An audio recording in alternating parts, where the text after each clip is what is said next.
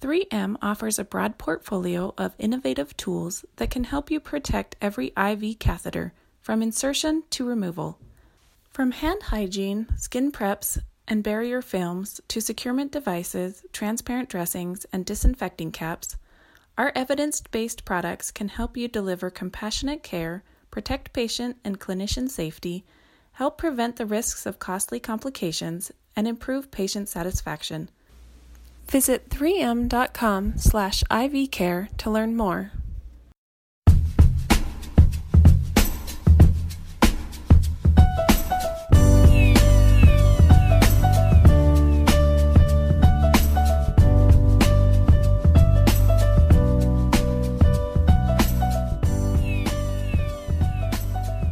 You have arrived at episode 8, season 2 of the I Save That podcast.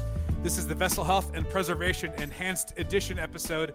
I'm Ramsey Nasrallah, joined by Director of Clinical Education, Judy Thompson, and hello, JAVA Editor-in-Chief, Eric Sager. Hello. Hello. Hey, guys. This is an exciting episode. I'm very excited for this episode. We've been talking about this episode for months because we were so excited to get to the point where we could record this episode, and we are now here because the Vessel Health and Preservation book that's been enhanced into an experience mostly by you, Eric, is now available on Apple iBooks and on Amazon.com, which I think is a mom and pop online bookstore. I've never used it, but I've heard good things. Eric, I've also heard good things.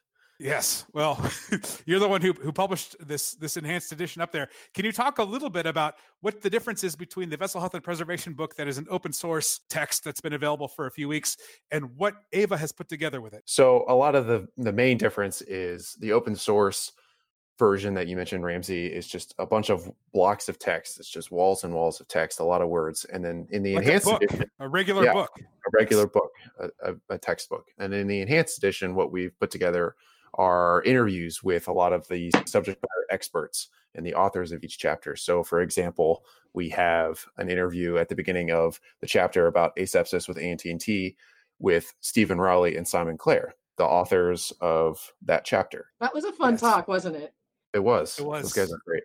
They're going to be on the podcast. They are going to be on the podcast, and they're coming to AVA at our conference. And when you crack open the enhanced edition of the Vessel Health and Preservation book, when you get to that chapter, before you read it, that segment that you'll hear on the podcast later this summer pops up. So you can hear the authors, the subject matter experts on ANTT, talking about the chapter, the philosophy of no-touch technique, and then also have the textbook, the text that comes with the regular book. So this is quite an experience versus what you normally get with an academic textbook. The audio files that come with that actually add a lot more than you would think. They add their concepts, just like you said, really their philosophies, but it really brings the concepts home and it makes them come alive much more than just reading words on a piece of paper. So I'm super excited about the way that this has been put together and what the readers or the people that are going to take in this information are going to get out of it. This is, I can tell that you're excited, Judy, because philosophically, this totally overlaps with what you first told me when I came to AVA about what you believed education should be.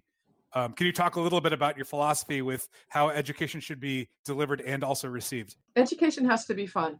Education should not be an arduous task. We should be entertained. We have to learn things, but there's ways to learn and have fun at the same time.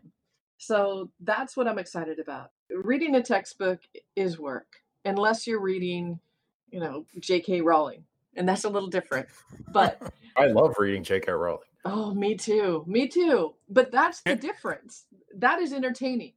Right. So education needs to be entertaining. Her books were turned into movies too, and this book has been turned into podcasts. Right. So if we really want our people, the folks that are reading this information, to really take it and embed it in their brain and really understand it, it's got to be fun. They've got to want to learn it and want to learn more of it. And I think that's really what some of the different things that you brought into this flip book or these books, Eric, like the GIFs and the audio files and some more high def pictures. I think that's really what changes it. Yeah, we forgot to mention the GIFs before. There are all kind of GIFs in there. I mean, there's one of a pediatric patient getting prepped for a PICC insertion. There's a dilator. I mean, there's all kind of stuff just kind of littered throughout the enhanced edition. It's been a labor of love, but it's been fun to put together. You're reading about flushing and you're watching flushing. It's illustrating. It's happening right in front of you on your iPad, on your Kindle, whatever you're reading it on. You can see what you're reading. It's not just words on a page. One of the great things about this resource is it's digital. And for $10, you can gift this to folks that you work with, other folks that are just getting into the specialty, or maybe even your boss that doesn't know anything about her specialty and you'd wish they did. So there's so many opportunities with this product. So go check out Amazon, go check out Apple Books, spend $10, support your association, and also let's make patient care better. And we should say now that the open source text for vessel health and preservation would not be possible without several people, notably Nancy Moreau and Nancy Trick. The Nancys, as they're called, really created this initiative and pulled together all these subject matter experts to write the book. And then once the book was written, it was made possible as an open source text by Teleflex and by Nancy Trick, who made a donation in her husband's memory, and also 3M, who is also sponsoring this podcast. And coming up after the break, we will sit down and chat with the Nancys, who Ramsey just mentioned, Nancy Trick and Nancy Moreau, about this whole concept of the Vessel Health and Preservation textbook. So it'll be a preview of this enhanced edition that we've been discussing that is available on Amazon Bookstore as well as Apple iBooks. And we will talk to them right after the break.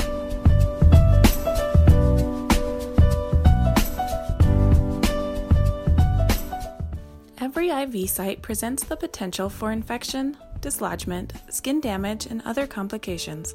These complications can potentially cause patient discomfort and pain, extended hospital stays, additional therapy, and surgical intervention, even increased patient mortality. As your trusted partner in protecting patients, 3M shares your goal of sustaining zero bloodstream infections, and 3M wants to do everything in its power to help you achieve it. 3M believes there are 3 keys to achieving this goal: people, standards, and technology. It's an effort that requires exacting standards of care, a commitment from the care team to methodically adhere to those standards, and technology that adds an additional layer of antimicrobial protection. 3M Science offers a broad portfolio of innovative tools that can help you protect every IV catheter, from insertion to removal. From hand hygiene, skin preps, and barrier films to securement devices, transparent dressings, and disinfecting caps, 3M's evidence-based products can help you deliver compassionate care, protect patient and clinician safety, help prevent the risks of costly complications, and improve patient satisfaction. To learn more, visit 3m.com/ivcare.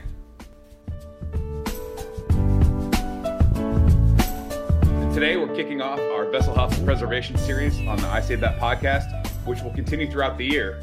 And this programming comes from the Vessel Health and Preservation textbook that is being endorsed by AVA. That's available through AVA. It's being endorsed by a whole global consortium of different associations and thought leaders and key opinion leaders. And today, we are kicking off that series by talking to the 2 ladies who are behind its creation. Dr. Nancy Moreau is an internationally recognized speaker and expert in the field of peripherally inserted central catheters and vascular access practice. She's in her 4th decade of nursing and is both the owner and CEO of PICC Excellence. She is also an adjunct associate professor at Griffith University in Brisbane and does great work with the good people at the Avatar Group, who are frequent guests of the podcast.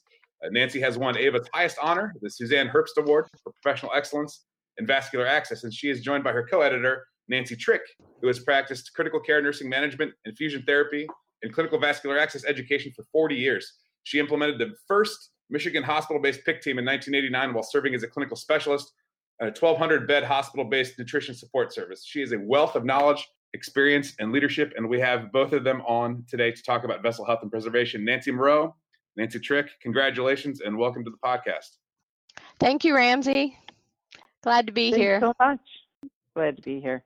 Good morning, So- Nancy's. This is Judy Thompson. Good to hear you today. Hi, this is Ken Symington from not so sunny Florida. I'm sitting next to Ramsey. Both Nancy's, the current president of AVA, a past president and director of clinical education, and also the JAVA editor-in-chief, Eric Sager, behind the glass for this discussion today. Let's start with how this started. Nancy Moreau, you had started to talk before we started recording about just the genesis of vessel health and preservation. Was this something that launched like a rocket, like came together really quickly? Were there some hurdles?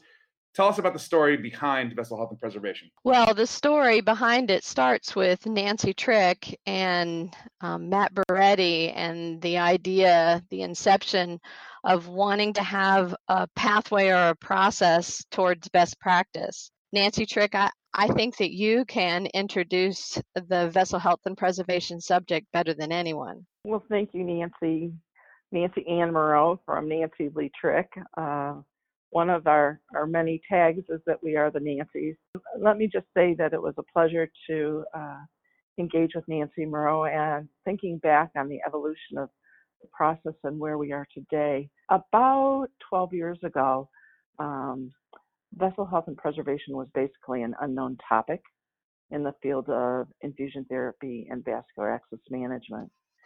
And through a series of events with Teleflex, we came to the conclusion that we needed to be in a position to look at practice and encourage evidence-based practice from all the particulars of patients coming into the hospital, all the way through discharge and essentially at the end of their therapy, whatever that might be, whether continuing it at home or in some cases stopping it altogether. Leadership of Teleflex saw the value in this and empowered me to bring Nancy Moreau on as a consultant. And together we took our combined vision of what this could be and brought together a series of activities where we invited other thought leaders and practicing clinicians to test different theories and gather evidence, and then began to form the model of what is today vessel health and preservation. And so it actually took multiple years. Its final creation comes from around the world, and it's used beyond belief in areas of Europe that we never even envisioned. So that's how it got started and how we began our journey to where we are today. Well, and just to add a little bit, Nancy Trick talked about the process that we used through the application of what is now known as the Plan, Do, Study, Act. We looked at the problems that were associated with vascular access, with administration of infusion therapy within acute care and even within other outpatient and other facilities, and tried to determine the best way to apply trigger tools or algorithms or processes that would promote. And it was quite an arduous process. We spent many years testing different models, testing different forms and applications, working with our clinicians to identify those key issues, and then trying to find solutions. And what finally came of it was a model that went through admission of the patient through discharge, applying the concepts of assessment and selection of the best device, insertion of that device with a qualified inserter, management of the device during the treatment period, along with daily assessment, and then evaluation of the process at the end when the patient is discharged. And through these 4 quadrants, we were able to apply the best practices, the guidelines, the recommendations, and integrate them into the entire pathway model. Having said that, Nancy, one of my observations during this process is that in many cases of the 4-quadrant model, when we gathered our clinical experts and thought leaders, many of them were doing selective application of various components of each quadrant. And so while they understood that best practice was necessary, they didn't always see it beyond the here and now of what am I going to do at this moment to get this patient access. And so a large part of what we did as a group was extrapolate the various practices and then backfill it into a model like the quadrant, understanding that education around the individual practices was key to becoming a centralized model for vessel health and preservation. Well, absolutely. Yeah. So consistency was so important to us. I mean, we were looking at trying to find ways to help clinicians establish competency and then apply a consistent practice. And that's where the forms and kind of the process came in to try and make sure that everyone was following the process. So I would just say that when we took this model, and as Nancy explained, the model is based on the foundation of education and evidence-based practice. And as we took this model out and presented the 4 different quadrants, some of what the feedback was from those who would test it as a model in their area of practice, they recognized that they were doing selective pieces. However, the model itself was foreign to them. And so part of the success was helping potential end users of this model understand that we were not asking them to change the dynamic of delivering care in the way of what they were inserting into patients, but to truly apply a model from an assessment piece through the day-to-day evaluation and assessment of how these patients were being managed. And so we see a basic model of care, which in some cases was task-oriented, and over time transitioning to a 4-quadrant model based on education that was inclusive of the task, but considered the requirement for evidence-based assessment, insertion practices based on the best person for delivering the care, inclusive of insertion and maintenance, and then looking at how these products and practices patients were managed. And then how do you establish what to evaluate in terms of success, as we would describe it? Is it getting the device in, or is it completing therapy while we mitigate the risks of successful infusion therapy? And so part of the change process was to explain the difference between the individual components and application of a 4-quadrant model. You and your team have gone from a concept or theory to now a full-blown manual, a book. How did that process happen? Well, there's been a lot of interest in vessel health and preservation since the very beginning. The problem was that everyone wanted to just take the forms and run with them and apply everything all at the same time. And it's a process. This is a foundational concept that has to be applied in stages. That the Plan, Do, Study, Act process takes you through, working on the best approach, trying it out, studying the process, evaluating it, and then going back and starting again. And so with all the interest of vessel health and preservation, we didn't have one document that included everything. We had diagrams and posters, and the publication that first came out described the process, but didn't really go into a lot of detail about the components of the quadrants. And so I was contacted by the publisher to consider looking at putting vessel health and preservation together.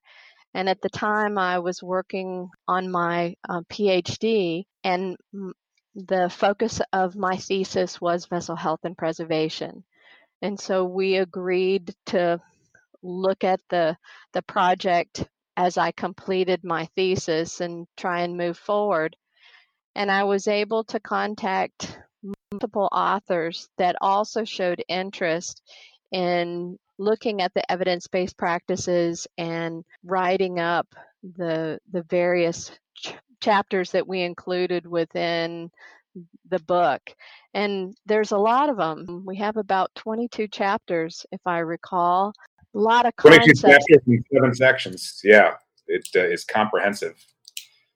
Yeah, and that's what we wanted to do. We wanted to really cover the subject well and provide a foundation for people to apply this within their hospital. Because as Nancy Trick said, I mean, we feel like that this, with the foundation of education, is a quality process that everyone needs to integrate within their care setting. And whether they pick and choose, whether they, start at one end or the other end, it doesn't matter, as long as you work through the process and continue to focus on best practices and applying the information, the concepts that are included, and integrate all that with your educational program. Yeah, Nancy Moreau, the textbook has 7 sections, which there are 22 chapters that feed into that. We are talking to all of the authors who contributed to the Vessel Health and Preservation textbook, starting with you two today, just so our listeners can see just how comprehensive the Vessel Health and Preservation textbook is. Here are the sections. You get Vessel Health and Preservation, which then includes the VHP model, device selection, and specialized vascular access teams, something Ava enthusiastically supports. Then you've got right insertion, which has all the different insertion tip positioning and avoiding complications during insertion, just the whole gamut of what you need to consider when putting a device into a patient. And then right infection prevention, right pediatric vessel health and preservation. So it also addresses both the pediatric population and the adult population. Right management, so assessing catheter function, dressing adherence, just the care and maintenance component. And then it closes with right evaluation, so evaluating your vessel health and preservation program, staff education, and evaluation. So the evaluation of products and compliance measures. I mean, you've answered every question, including questions that many people who pick up this book aren't going to realize that they had. So true, Thank you. True. And I remember back many years ago, and I think it was shortly after this was published, just kind of in the chart form, that Jack LeDunn mentioned this, and he mentioned the holy grail of vascular access, which is a pretty high compliment. So, oh, well, thanks. Didn't know that. He did, and I believe he did it on stage. Do you remember that, Nancy Trick? I do remember that, and Jack has had several aha moments in his quest to improve vascular access care and management. And one of the beautiful things about this model, I believe, is that it acknowledges the current practice and challenges end users to keep growing. And so Jack embraces that and promotes it always as he's educating. He does. He used to, along with, it was the Nancys and also the Crick and Trick. So I don't want to neglect Laura Crick, because I think she played a part not in writing this, but she was certainly a huge advocate to make sure that this happened. We absolutely agree. I mean, Laura Trick and Matt Baretti were the driving forces to make sure that we had the resources and support that we needed to get this done. And even after the project closed, they have been very supportive. Teleflex has released all this information so that it can be made available with free access. And so compliments to Teleflex as well as to Laura and Matt on the legacy that they have left. Absolutely. And to you too, for taking the time, the passion, and your practice to get this done. This is it's a monumental asset for vascular access. You just don't know. You're right. Even as an outsider looking in, I'm awed, but I can't even imagine the time and gray hairs that this would bring out for me. So thank you.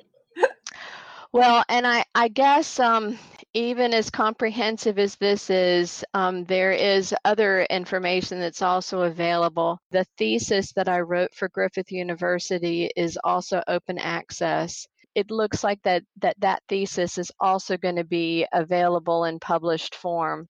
And so people can get it through a number of different venues to get, additional information on the subjects. But the great thing about this book is that we attempted to cover each subject in its entirety. We attempted to really cover the quadrants and explain them and integrate the forms into each of the subject areas.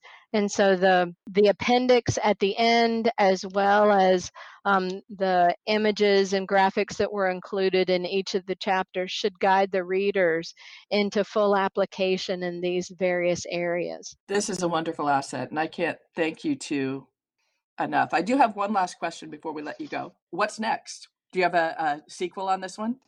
Well, we still owe the Journal of Vascular Access, the JVA, Part 2. We wrote and published Part 1 on vessel health and preservation. And while there have been a few publications on vessel health and preservation from the UK and in the British Journal of Nursing, we owe the JVA Part 2. And so I feel like I've been neglecting them and need to complete that part of the checklist. Fair enough. This is Ken. Right. Nancy Moreau, Nancy Trick, I have a question for each of you. It's the same question. And that is, what was the most surprising moment in the whole process of delivering this beautiful project? Well, I'll start out, from the inception phase. The surprising part was the complexity of a final product and going back to a simple request from a marketing group at Teleflex for an algorithm. And the initial request was for an algorithm related to looking at what type of devices were placed in patients and why. That was the original request. And when you think about the evolution and the fact that we now have not only this book, but there are multiple publications around the world. And so a simple request all the way through to the deliverables that we see today. And for me, the message here is look farther in what you can do beyond what's asked so you can do the very best thing for your patients. That retrospectively is the biggest aha for me.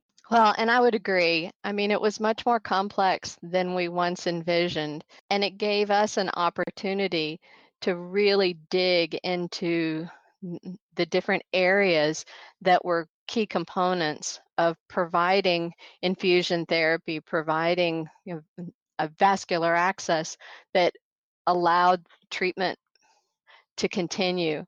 And so just the whole process that we thought was going to take maybe a year has turned into life work.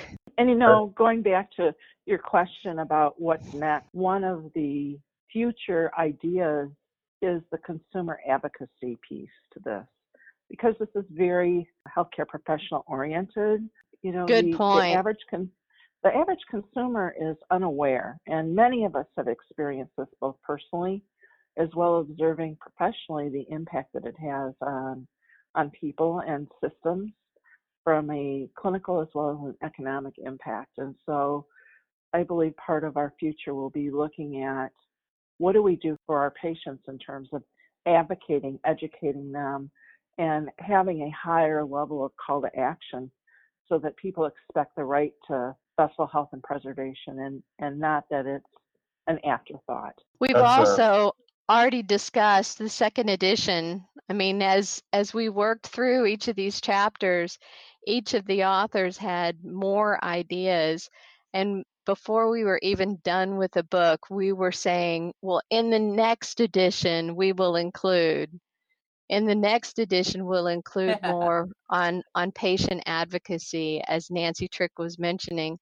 In the next edition, we'll provide more details on the insertion process. And there were so many areas that we felt like that we had to move to completion rather than to continue to add content. Scope creep happens every time. Well, this reminds me of that old adage, be careful what you ask for. You guys really It's very true. The Vessel Health and Preservation textbook is available in a flipbook format through AVA. Throughout this season of the I Say That podcast, you'll hear from every one of the authors who contributed to the 22 chapters, from setting up your team, Vessel Health and Preservation, to assessing how you're doing. So you can look forward to that series. But that series is made possible because of this book, which is possible because of Nancy Trick and Nancy Moreau. Thank you for joining us. Pleasure. Thanks for having Pleasure. us. Thanks, Thank you ladies. for your time. And we're going to take a very quick break, but upon our return, we will be speaking with Evan Alexandro and Nicholas Mifflin, two of the three authors of Chapter 4 of the Vessel Health and Preservation textbook on training and education.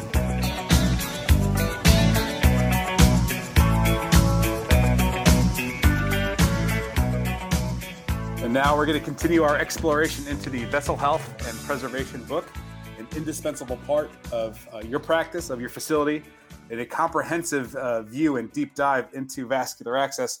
Today, we're talking about Chapter 4, which is on training and education. And we've got the authors on the podcast with us today.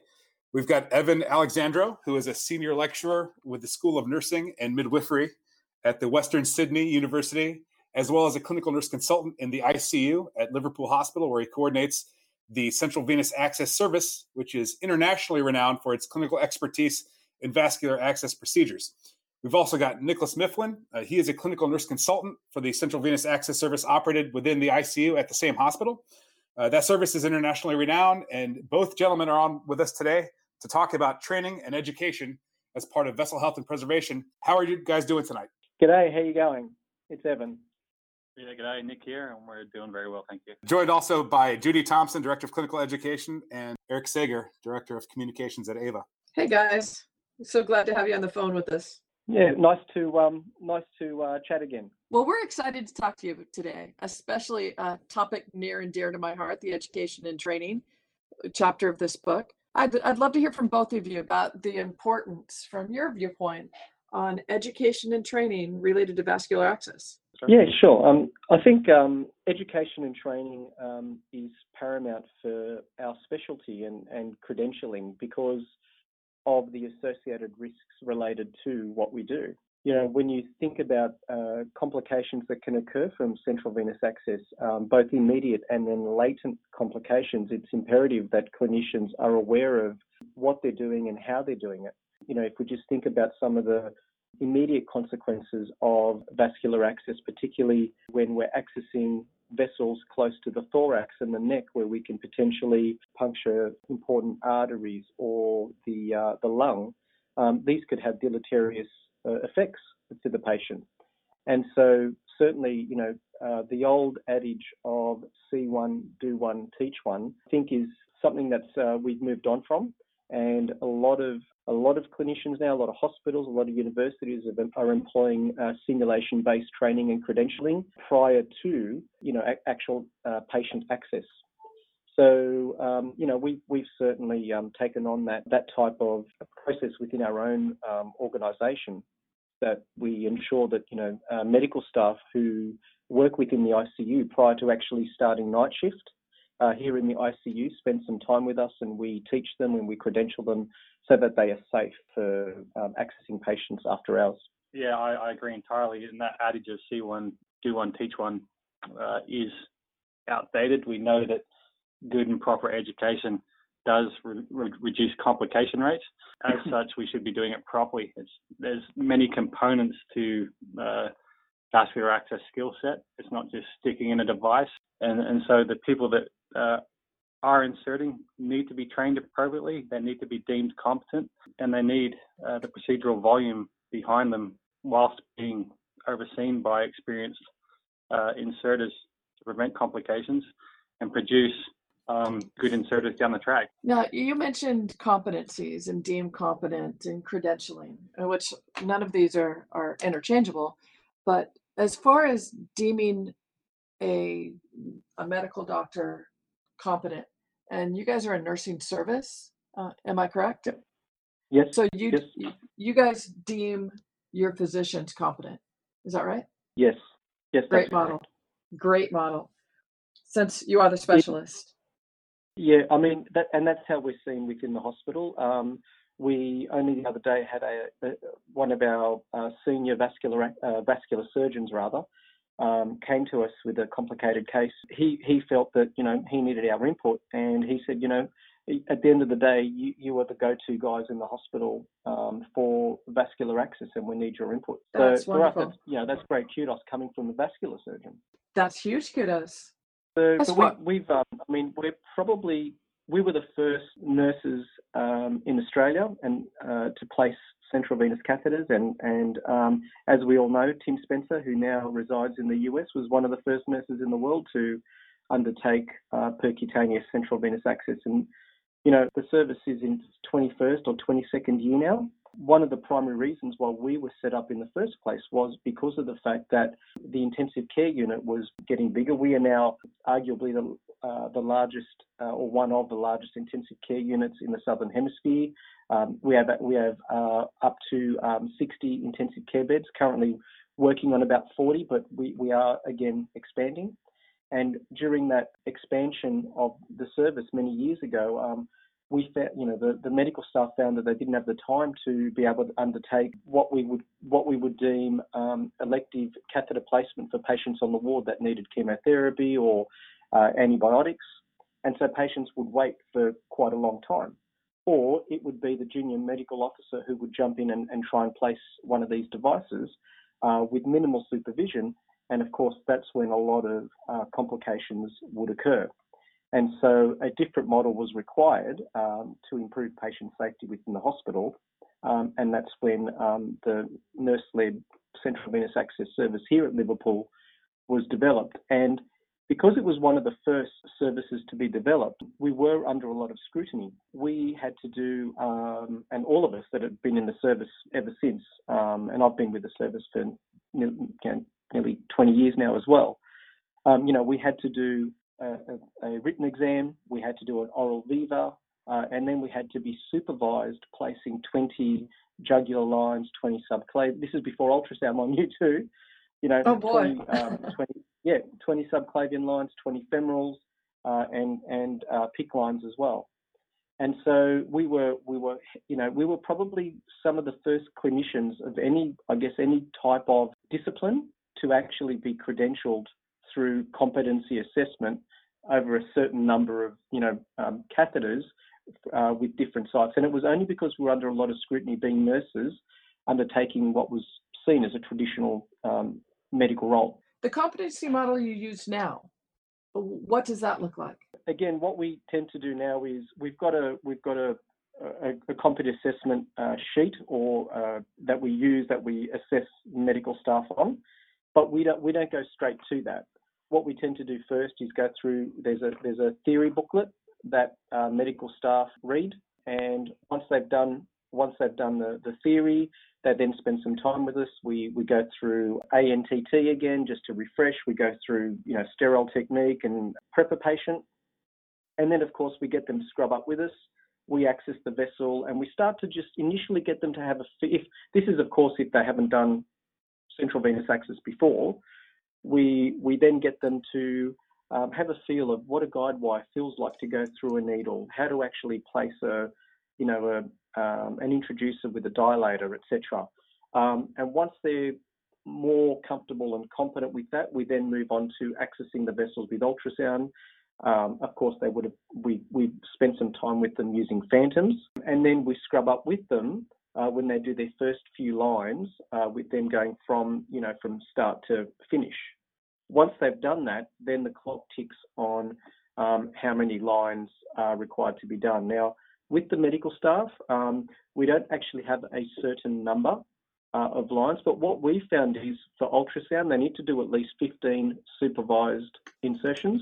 And we found that the magic number, and I know it seems a lot, but we found that someone has done about 40 lines in our ICU is quite competent and is able to place, a central line or a PICC with, minimal fuss, particularly because we've gone through a lot of that theory and a lot of that practical aspect with them. So it was like when I first went to AVA, like I was originally taught by medical staff and as was Tim when we originally set up the service. We learned that traditional sort of method of subclavian approach and mid neck IJs, and then at our very first AVA we met Jack. And Jack told us about low IJ approaches and telling us about micropuncture. And we were like, what? What are you talking about?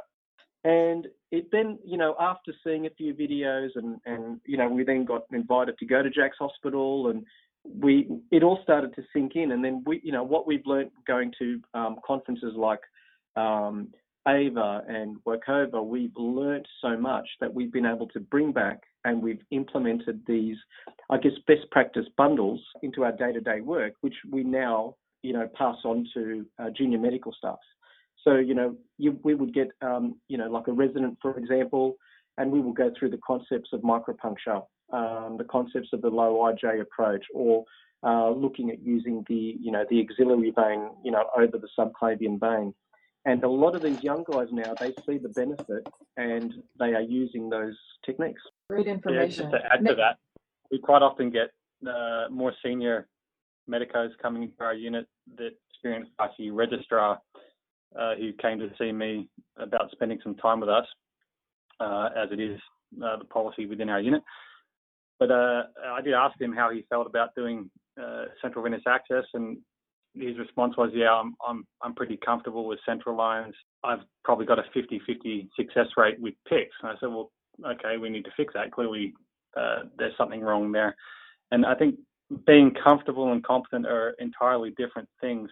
I can almost guarantee that when we sit down with this doctor, that his comfort is going to extend around doing traditional techniques and not best practice. And so part of the process here is also with regard to changing practice and getting best practice principles implemented with these guys that are doing more traditional techniques.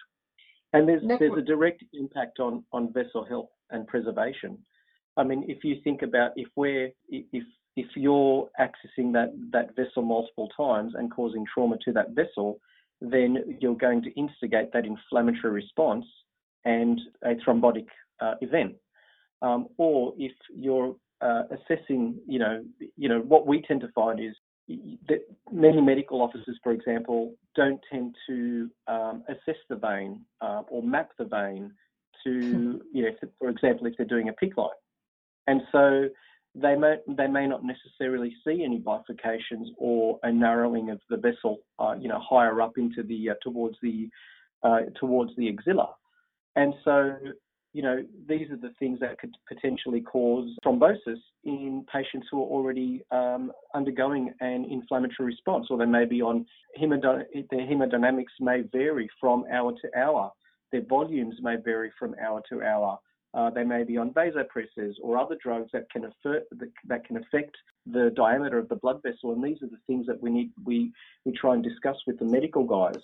Vineet Chopra a few years ago undertook a review that was published in the Lancet, and they found that patients with PICC lines were 2.5 times greater at 2.5 times greater risk of developing an upper extremity DVT, or DVT in total, compared to patients having CVCs.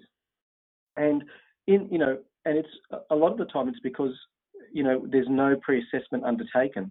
Catheter to vein ratio is rarely spoken about in medical circles, and so these are the things that we're trying to offload, I guess, our knowledge to medical officers and JMOs, junior medical officers.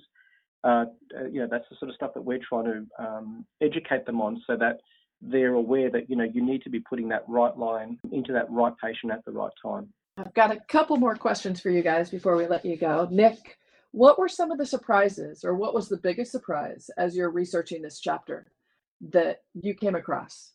Not a great surprise, but there appears to be a lack of standardization when it comes to education delivery surrounding vascular access training, and hence that sort of demonstrated the importance of all the guidelines that came out of WOCOVA related to the principles of teaching and using multiple,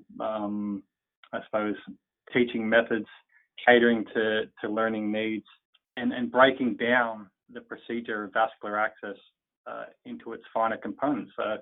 Looking at specific principles of ultrasound use, looking at the vessel health and preservation principles, considerations around catheter vessel ratio and and mapping blood vessels and doing good assessments and things like this clearly is lacking. And I think as a result of this book, hopefully we will be able to standardize things a little bit more and get people undertaking good education programs and training programs when it comes to teaching vascular access, because we do know that more structured programs do benefit trainees in creating more skilled and competent practitioners, and therefore down the track limiting complications and getting better outcomes for patients. Definitely. And Evan, not so much surprise, but probably something that was most highlighted. very good. So Evan, last question for you. What if you had one concept out of your chapter that you wanted to take home and wanted to make sure everybody embraced? What might that be? I think the primary thing that I would say is that assessment process, that pre-assessment of the patient prior to actually undertaking the procedure, and that's probably an area that we find lacking with a lot of clinicians in terms of their clinical status, their activity levels, for example, all the things that may impact during the procedure and after the procedure. One of the things that that we talk about, and it's something that I heard Jack Ladon speak a couple of years ago, was the fact that as an inserter, you're only 1% of the life of that line, and so optimizing exit sites. So that's part of that pre-assessment where you've assessed the vasculature. You've picked a site where you're going to place it, but that site may not necessarily be the most appropriate. The insertion site may not necessarily be the appropriate exit site, and so thinking about where you're going to exit that catheter to make it easier for management of the device and reduce complications. So pre-assessment, I guess for me, was probably one of the big things. I couldn't agree with you more. I was shadowing a clinician recently, and clinician was placing a PICC, and they went in without doing any ultrasound assessment. And I just casually said, "Do you scan first?" And got a look of almost arrogance and said, "I don't need to." I was like, wow. So I think, there's a lot of factors to that. Not only training new folks to love our specialty and practice safely and competently, but maybe some folks that have been practicing for quite a long time to know that there's more than just the poke. Absolutely. I couldn't agree with you guys more. A similar story of a young doctor that we've been training for a while, very keen, coming in on his days off to learn techniques, and he got transferred to another team and was overseeing one of his seniors undertake a procedure, and at the same time pointing out everything that was being done not to the greatest standard. Basically got told to shut up. But, did he really? Oh gosh. Yeah. It would be nice to sort of. It is nice to see that we can influence these younger doctors and that they're actually making an effort to get it into their teams. I think once vascular access is widely recognised as a specialty in its own right, I mean, we're getting there. We've got a way to travel yet. We do. But clinicians like you guys and a lot of other folks that are making noise, I think we're beginning to get a little bit of traction. Right. And books like this one that you contributed to, that is being promoted internationally and is being supported by both the Australian Vascular Access Society as well as AVA, that helps coalesce around the idea that a vascular access specialist is not a country-specific ideal in healthcare. It is a universal ideal that belongs everywhere where healthcare is delivered. Oh, absolutely. And a patient is a patient is a patient. It doesn't matter what country you're from. Vessels are vessels. So I think standardizing practice, and I guess the book is really about those, having considerations, considering these things before you place it or when you're placing it. And I think that's probably one of the biggest things, and that goes from peripherals right through to central venous catheters. peripherals, for example, we know that 60 to 80% of them fail before intended routine replacement or clinical indication for removal. Up to 30% of CVADs fail.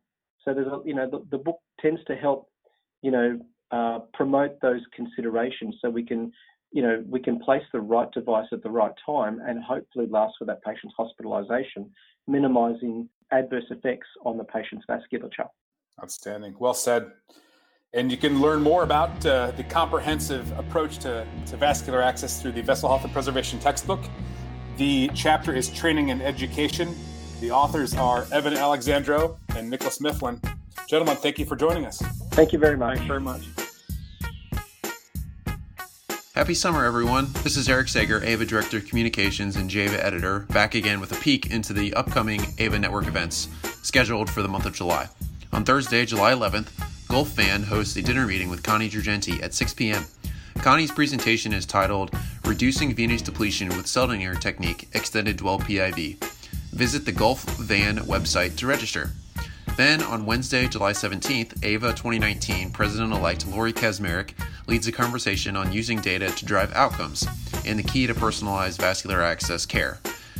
That conversation happens at WisVan, and the event begins at 5 p.m. in Madison, Wisconsin. And finally, Dr. Jack LeDun visits DMV Van in Bethesda, Maryland on Sunday, July 28th at 1 p.m. for a discussion on VAD selection at various institutions. Be sure to register early as there is limited space available. Be sure also to visit avainfo.org/calendar to stay up to date on all the network meetings happening near you. You can see the entire AVA network calendar on the AVA website at www.avainfo.org, which is also where you can join AVA or donate to the AVA Foundation. AVA is all over social media. You can follow the Association for Vascular Access on LinkedIn, Twitter, Facebook, Instagram, and Pinterest. Make sure you're subscribed to the I Save That podcast on iTunes, Spotify, and SoundCloud. We'd like to thank episode guests Nancy Moreau, Nancy Trick, Evan Alexandro, and Nicholas Mifflin for making time out of their busy schedules to chat with us about the Vessel Health and Preservation textbook. And as always, thank you to Dabney Coleman. The topics discussed on the I Save That podcast are purely for informational purposes. You should personally seek the guidance of clinicians before making any decisions that affect your health or the health of your patients. Listeners of this podcast are advised to do their own due diligence when it comes to making vascular access decisions. Our goal is to inform and entertain the healthcare landscape while giving you a starting point for your discussions with your own clinicians and professional advisors. By listening to this podcast, you agree that the hosts, our guests, our sponsors, and the Association for Vascular Access are not responsible for the success or failure of your health, your career, or any decision you make related to any of the information we have presented. The I Save That podcast contains segments of copyrighted music that was not specifically authorized to be used but is protected by federal law and the Fair Use Doctrine as cited in Section 107 of the U.S. Copyright Act. If you have any specific concerns about this broadcast or our position on fair use defense, please contact us at podcast@avainfo.org. No part of this broadcast shall be reproduced, transmitted, or sold in whole or in part or in any form without prior written consent from the Association for Vascular Access.